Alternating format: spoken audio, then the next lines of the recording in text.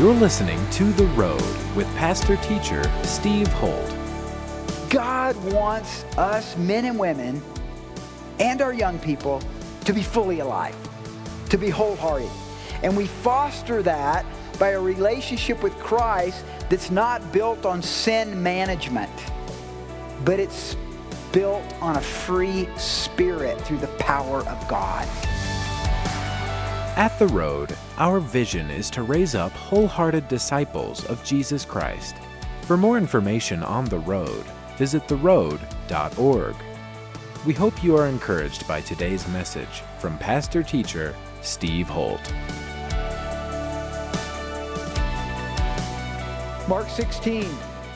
Now when the Sabbath was past, Mary Magdalene, Mary the mother of James, and Salome bought spices, that they might come and anoint him.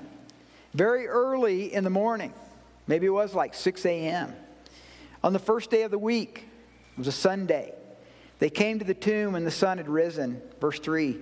And they said among themselves, "Who will roll away the stone from the door of the tomb for us?" But when they looked up, they saw that the stone had already been rolled away, for it was very large. And entering the tomb, they saw a young man clothed in a long white robe, sitting on the right side, and they were alarmed. But he said to them, "Do not be alarmed. You seek Jesus of Nazareth, who was crucified. He is risen. He is not here. See the place where they laid him. But go tell his disciples and Peter." I love that part. Go tell the disciples and Peter. And Peter denied him 3 times, and it was at the heart of the Lord that he would be one of the first to know, because they knew the sense of guilt that he was carrying. That he's going before you into Galilee, and there you will see him as he said to you. So they went out quickly and fled from the tomb, for they trembled and were amazed. And they said nothing to anyone, for they were afraid. Isn't it interesting that the very first men and women who had this encounter with the Lord actually were filled with fear? Now when he arose early on the first day of the week, he appeared first to Mary Magdalene, out of whom he had cast 7 demons. She went and told those who had been with him, as they mourned and wept. And when they heard that he was alive and had been seen by her, they did not believe. I don't know how many times we've known folks, and I've known lots of people over the years. If I saw him, I would believe. And yet here they see him, and later we know that 500 saw him. And it even says many did not believe, because there's more to it than just physical evidence. There has to be a heart transformation. And so tonight I want to talk about what I'm calling Rising Strong. And I took the title from a Brené Brown book. She's one of my favorite authors. And I love this book, Rising Strong. And I thought it was a perfect synopsis and a title of what I want to talk about. This idea of rising strong, actualizing the resurrection of Jesus Christ in your own life. And how and why this resurrection is so key to living the Christian life, and so key to living a life of victory over hardship. I don't know how many of you figured this out. Took me a long time to figure it out, but most of our life is not on mountaintops. I've got news for you. Most of it is in the valleys. Even in the Christian life, most of our experiences are in valleys, not mountaintops. Now, our young people just got back from retreat, and they went up literally to a mountaintop, and they had a mountaintop experience. And the tears that flowed and the repentance that occurred and the testimonies have just been awesome.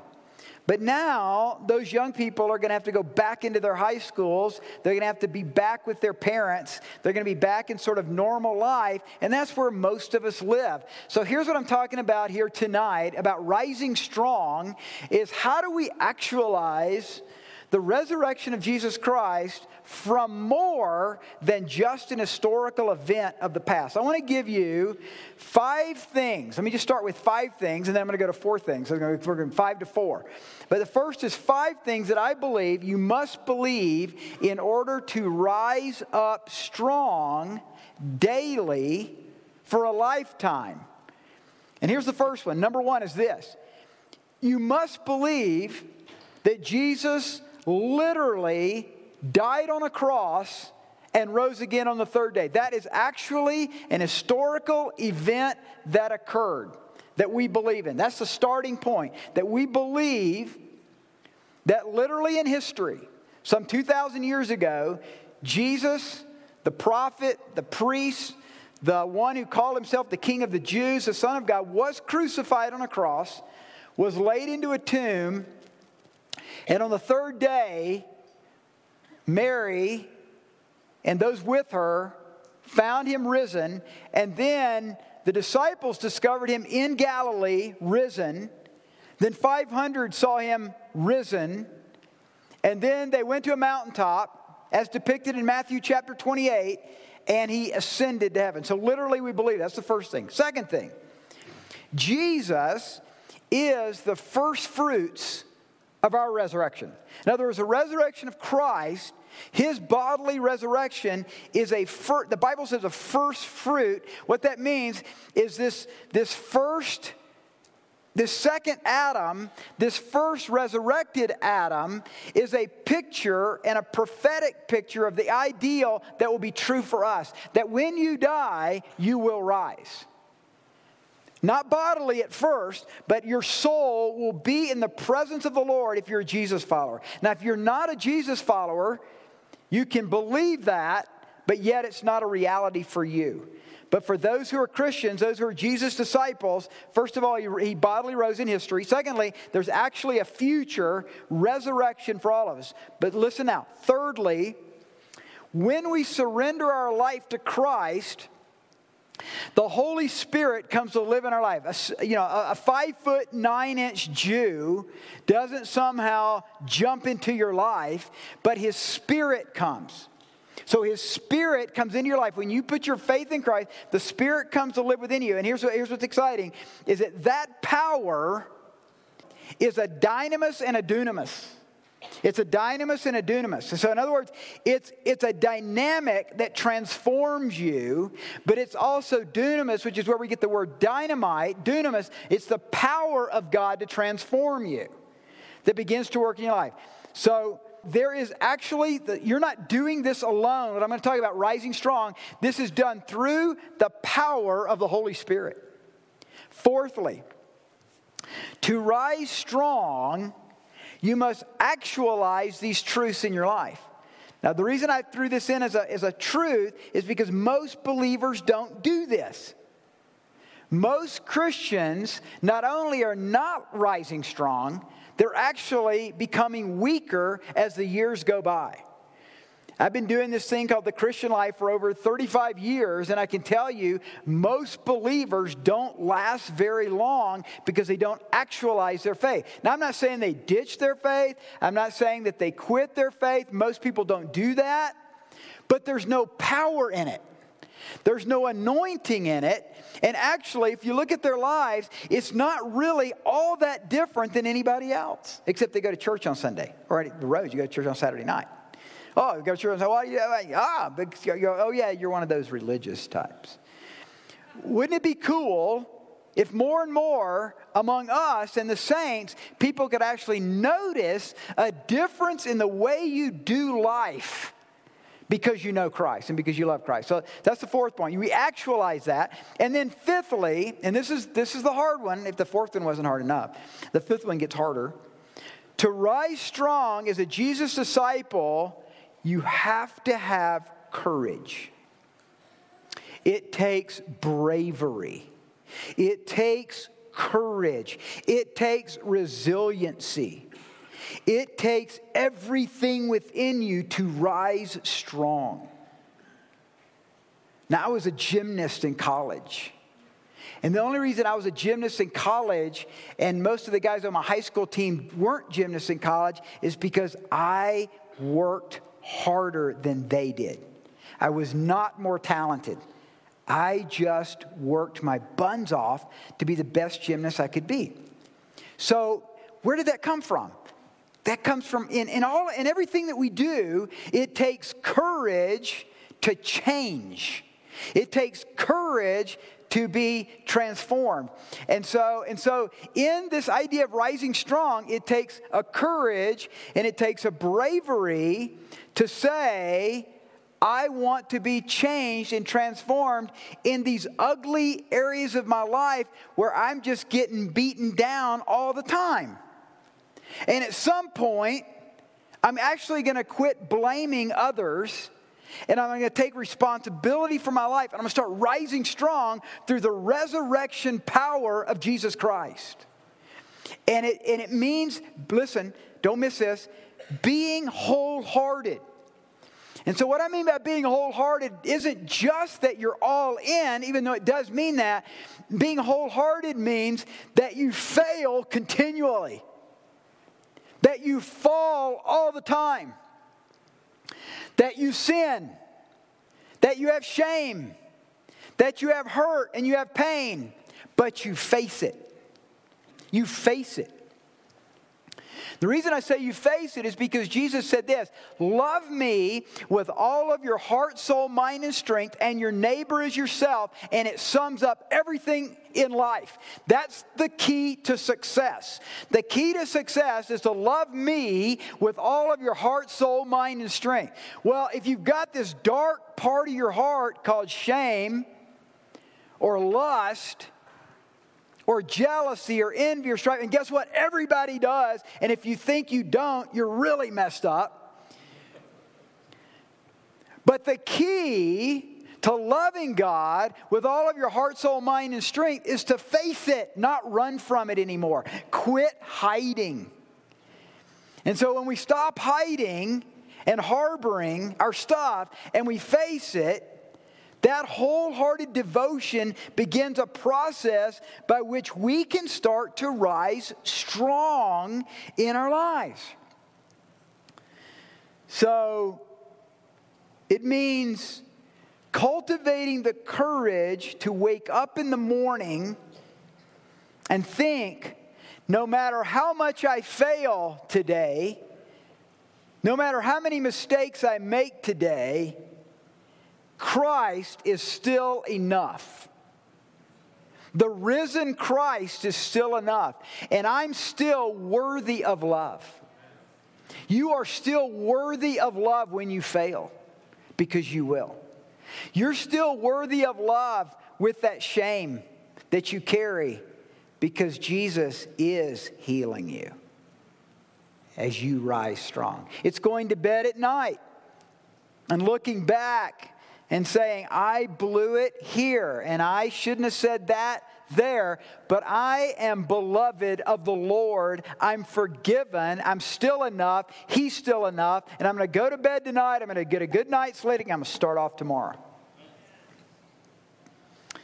Being wholehearted is saying to yourself this, I will face the dark places of my heart because Jesus rose from the dead.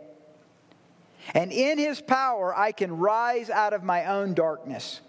Because if I don't, if I keep hiding out in my addictions and my selfishness and my shame, I will continually kill myself. I will kill my vision. I will kill my spirit. I will kill my heart. I will kill my creativity. And I will kill my ability to experience love, forgiveness, and joy. But I will choose the risen Christ to live His life and His power through me. That's rising strong. So let me give you 4 things. 4 things that are true about you. You don't know this, but it's true about you. If you're a Jesus follower, this is true about every one of you. First, you're beloved. You are beloved.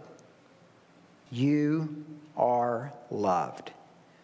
You see, what we sometimes forget in the story of Jesus, because we let the deity of Jesus overshadow the humanity of Jesus.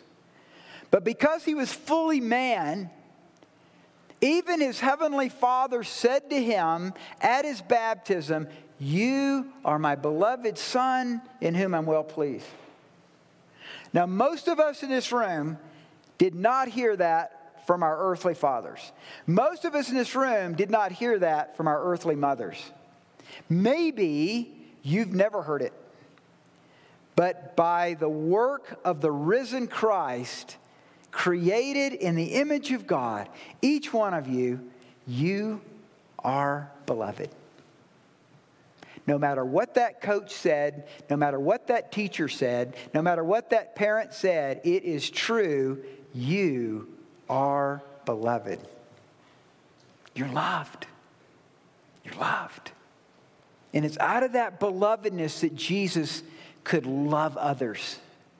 It was out of the forgiveness that Jesus experienced from his heavenly Father, and probably from his earthly mother and his earthly father too, that he could then forgive others.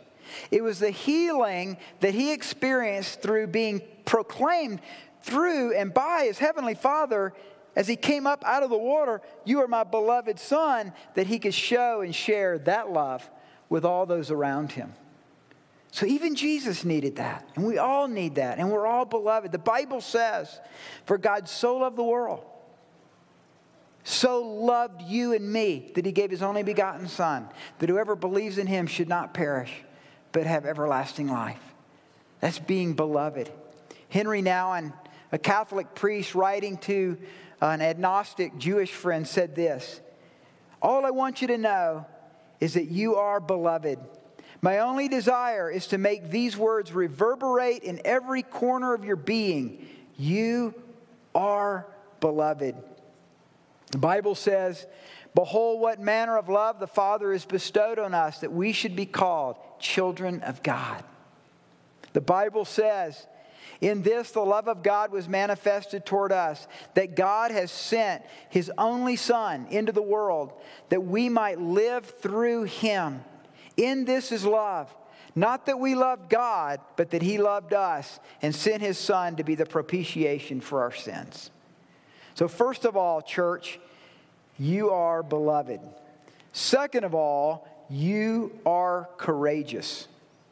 Because it takes courage to say to yourself, "I'm beloved." It takes courage for you to be here tonight. I can't tell you how many people, even in the past week or two, said, "Oh, we'll come to that. Pastor Steve, we want to come to the Easter service, da-da-da-da-da," and they're not here. How many times the pastor, "Oh, yeah, we're going to come to the road," and they're not here. They're hardly ever here. And then as a missionary, when I was a missionary in Japan and we're sharing Christ with the Japanese, it takes courage to follow Jesus. It takes courage to get up and go to church. It takes courage during tax season. They're never going to know. To tell the truth, to have integrity at your work, to have integrity with your sons and daughters. I'm a father. I'm a son. I'm a dad. I'm a husband. Blow it all the time. And it takes courage to say, "I blow it all the time." And to go to my son and apologize. And to go to my wife and apologize. I'm having to do it all the time. But that takes courage. And that's the courage that you guys have. It takes courage to make a marriage work. Anybody who's been married, you know what I'm talking about. And if you don't know what I'm talking about, keep coming, you'll figure it out. But the reality is one of the hardest things is marriage. And the next hardest is marriage with kids. But this marriage thing, this thing where we give ourselves to another person, it takes courage. To rise strong, it takes courage to do the right thing, church. It takes courage to tell the truth. It takes courage to admit it when you've lied. It takes courage to face our shame. Irenaeus, one of the church fathers, once said this: "The glory of God is a man fully alive." The glory of God is a man fully alive. Don't you want to be fully alive? Don't you? I watched Creed last night, that movie, Rocky Balboa. Dude's really old now.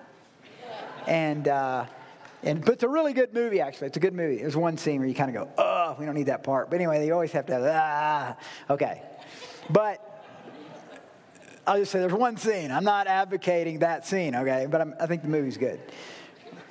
Just watch who you take, I guess. But anyway, the reason we like movies like that is because the guy is wholehearted. He's fully alive, in this case, in the area of boxing. God wants us, men and women, and our young people, to be fully alive, to be wholehearted. And we foster that by a relationship with Christ that's not built on sin management, but it's built on a free spirit through the power of God. The risen Christ in the lives of in the lives of our kids and the life of our marriage. David was a man fully alive, a man who was wholehearted, and did he ever blow it?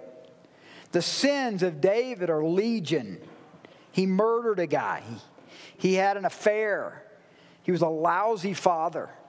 And yet, 1,000 years later, Paul, in speaking of David, said this: I have found David, the son of Jesse, quoting the Old Testament, a man after my own heart who will do all of my will. You see, David, in the midst of his sin, knew that he was loved. And his identity was in the love of Christ in his life. And some of you here tonight come with sins that are legion. Some of you in this room carry the burden of deep sin and shame. Come to Christ. Lay it down before Him and let the power of His Spirit begin to rejuvenate and recover a new person in you by you giving your life to Christ. He'll take it and He'll transform you into the image of Christ. So first of all, you're beloved. Second of all, you are courageous. Thirdly, you are successful. To rise strong, you can be successful. But success, God's way, is not necessarily success the world's way. Henry Nouwen writes, you are beloved.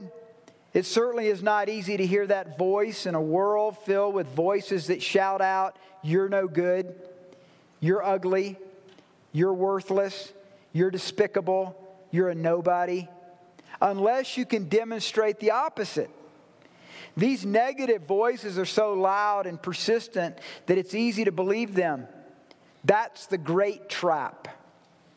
The trap of self-rejection. Over the years, I've come to realize that the greatest trap in our life is not success, popularity, or power, but self-rejection. When we come to believe the voices that call us worthless and unlovable, then success, popularity, and power are easily perceived as attractive solutions. Being the beloved is the core truth of our existence. Men and women, being beloved and knowing and experiencing intimacy with Jesus Christ is the core of your existence. Because if it's not at the core of our existence, we are going to be trapped in this pursuit to please everybody, to pursue material wealth or success as the standard of the world. And we're going to constantly be frustrated. Our life is going to be highs and lows constantly, because sometimes you feel successful, sometimes you don't feel successful. Sometimes you've made it, sometimes you haven't made it, by this imaginary measuring rod that just keeps being out of our grasp. Or we can come to understand that I was created and your heart was created to love God, to know God, and to experience His intimacy. And men and women, that's through the Word of God. That's mainly through the Word of God. That's opening God's Word every day and spending time with the Lord. You say, well, where do I start? I don't know the Bible very well. Start in the Psalms. It's right center. You can take your Bible and you just open it up. Psalms. 150 Psalms. You could take the day of the week. What's it, 26 today? So you could make Psalm 26. And just read it and then pray it back to the Lord. Read it and pray it back to the Lord. Watch what God will do. He'll start to show up. You'll start to hear His voice. You'll experience His love. That's success. The Apostle Paul really understood success. And I love the way this is paraphrased from Galatians 2:20. Paul says this, I have been crucified with Christ. My ego is no longer central. It is no longer important that I appear righteous before you or have your good opinion. And I'm no longer driven to impress God. Christ lives in me. The life you see me living is not mine, but it is lived by faith in the Son of God who loved me and gave Himself for me. I'm not going to go back on that. And so Paul understood a relationship where his ego and his value was not in the externals, but in the internal relationship he had with Him. And he could actually say, I'm crucified with Christ. And the risen Christ now lives within me. That's rising strong. That's what Easter's about. That's what the resurrection is about. It's God rising strong daily in our lives, giving ourselves to Him.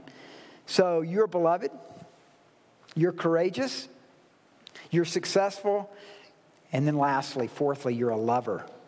You're a lover of men. You're a lover of others. You're a lover of people. When we learn, here's what's so exciting. When we learn to experience God's love, we start showing it. You show me a man or a woman who can't love others, I'll show you someone who's never experienced the love of God. You show me a man or woman who is showing that love to others, that someone is someone who knows God's love.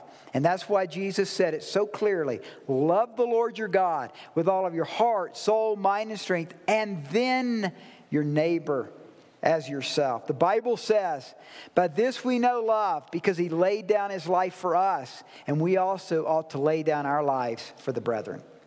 The Bible says, and this is His commandment, that we should believe on the name of His Son, Jesus Christ, and love one another. Wow. So this summer, and Amy Lathan's going to share this next week, we're going to be doing 2 initiatives in the summer. We're calling it the Springs Initiative. And we're going to go as a church into the poorest part of Colorado Springs, and we're going to paint houses. We're going to go to those who are needy and those who have just rundown homes, and we're going to get in there and we're going to help those folks, and we're going to bless them. And we're going to pick a neighborhood, and we're going to keep going back to that neighborhood year after year. We're going to do it twice this summer because God has called us to be a lover of others. You're a lover, but you don't know you're a lover until you love. And sometimes one of the greatest things we can do, kind of interesting, I wish I had the research because I was just reading it today, but I didn't put it in my notes. I'll share. We're in the book of Revelation right now, but I'll figure out a way to stick it in. That's what a pastor can do, right? You just see it, oh, okay, where is that? Well, I don't know, I just thought I'd put that in. But they did research, and they found this. This is a Stanford professor who found that when you take risk with something, like you take a risk, something you fear, and you take a risk on that, it's not so much what it does to you at that particular event. What the study showed is by doing that, it's what it does to the rest of your life. That when you took a risk of faith in this area by stepping out by faith and trusting God with something that you were kind of scared of and you weren't sure how it was going to turn out, it's not so much about that event that impacts the people in the research study. What they found is how it affects their whole life after that. They start viewing everything in their life differently because you know why? And he doesn't say this part, but that's where he's just a Stanford guy. But you, as a Jesus follower, are being released into resurrection power, and it starts to affect everything in your life. Because you're walking by faith and not by fear. And most of us, quite frankly, live a lot and make a lot of decisions based on fear. And God's increasing your faith. So that's why, as we go forward this year, we're going to take some risk as a church. We're going to go out, we're going to go into this poor section, and we're going to love on these people. And we're going to bless them, we're going to minister to them. So rise strong. Rise strong in your life. Know that you're beloved. Know that you're courageous. Know that you're successful. And know that you're a lover of others. Because when you do that, you'll be set free. So, Father, we thank you so much for rising from the grave. God, we thank you so much that through your Son, Jesus Christ, we're a new creation. That we can rise strong because you tell us we're beloved. We can rise strong because you make us courageous. We can rise strong because our success is based on the love of God, not the love of men. And we can rise strong because through your power we can love others. And so, Father, we bless your work here tonight at the Road. And I pray, God, your Spirit over your saints here would be strong upon them and they would know and experience your love tonight. You've been listening to The Road with pastor-teacher Steve Holt. We hope you have been blessed by today's message. To connect with us further, visit theroad.org. If you are walking through a difficult time, we want to pray for you. Go to theroad.org, click on the Ministries tab, and go to our prayer page to send us your prayer request. Thanks again for tuning in today, and be sure to listen to the next edition of The Road with pastor-teacher Steve Holt.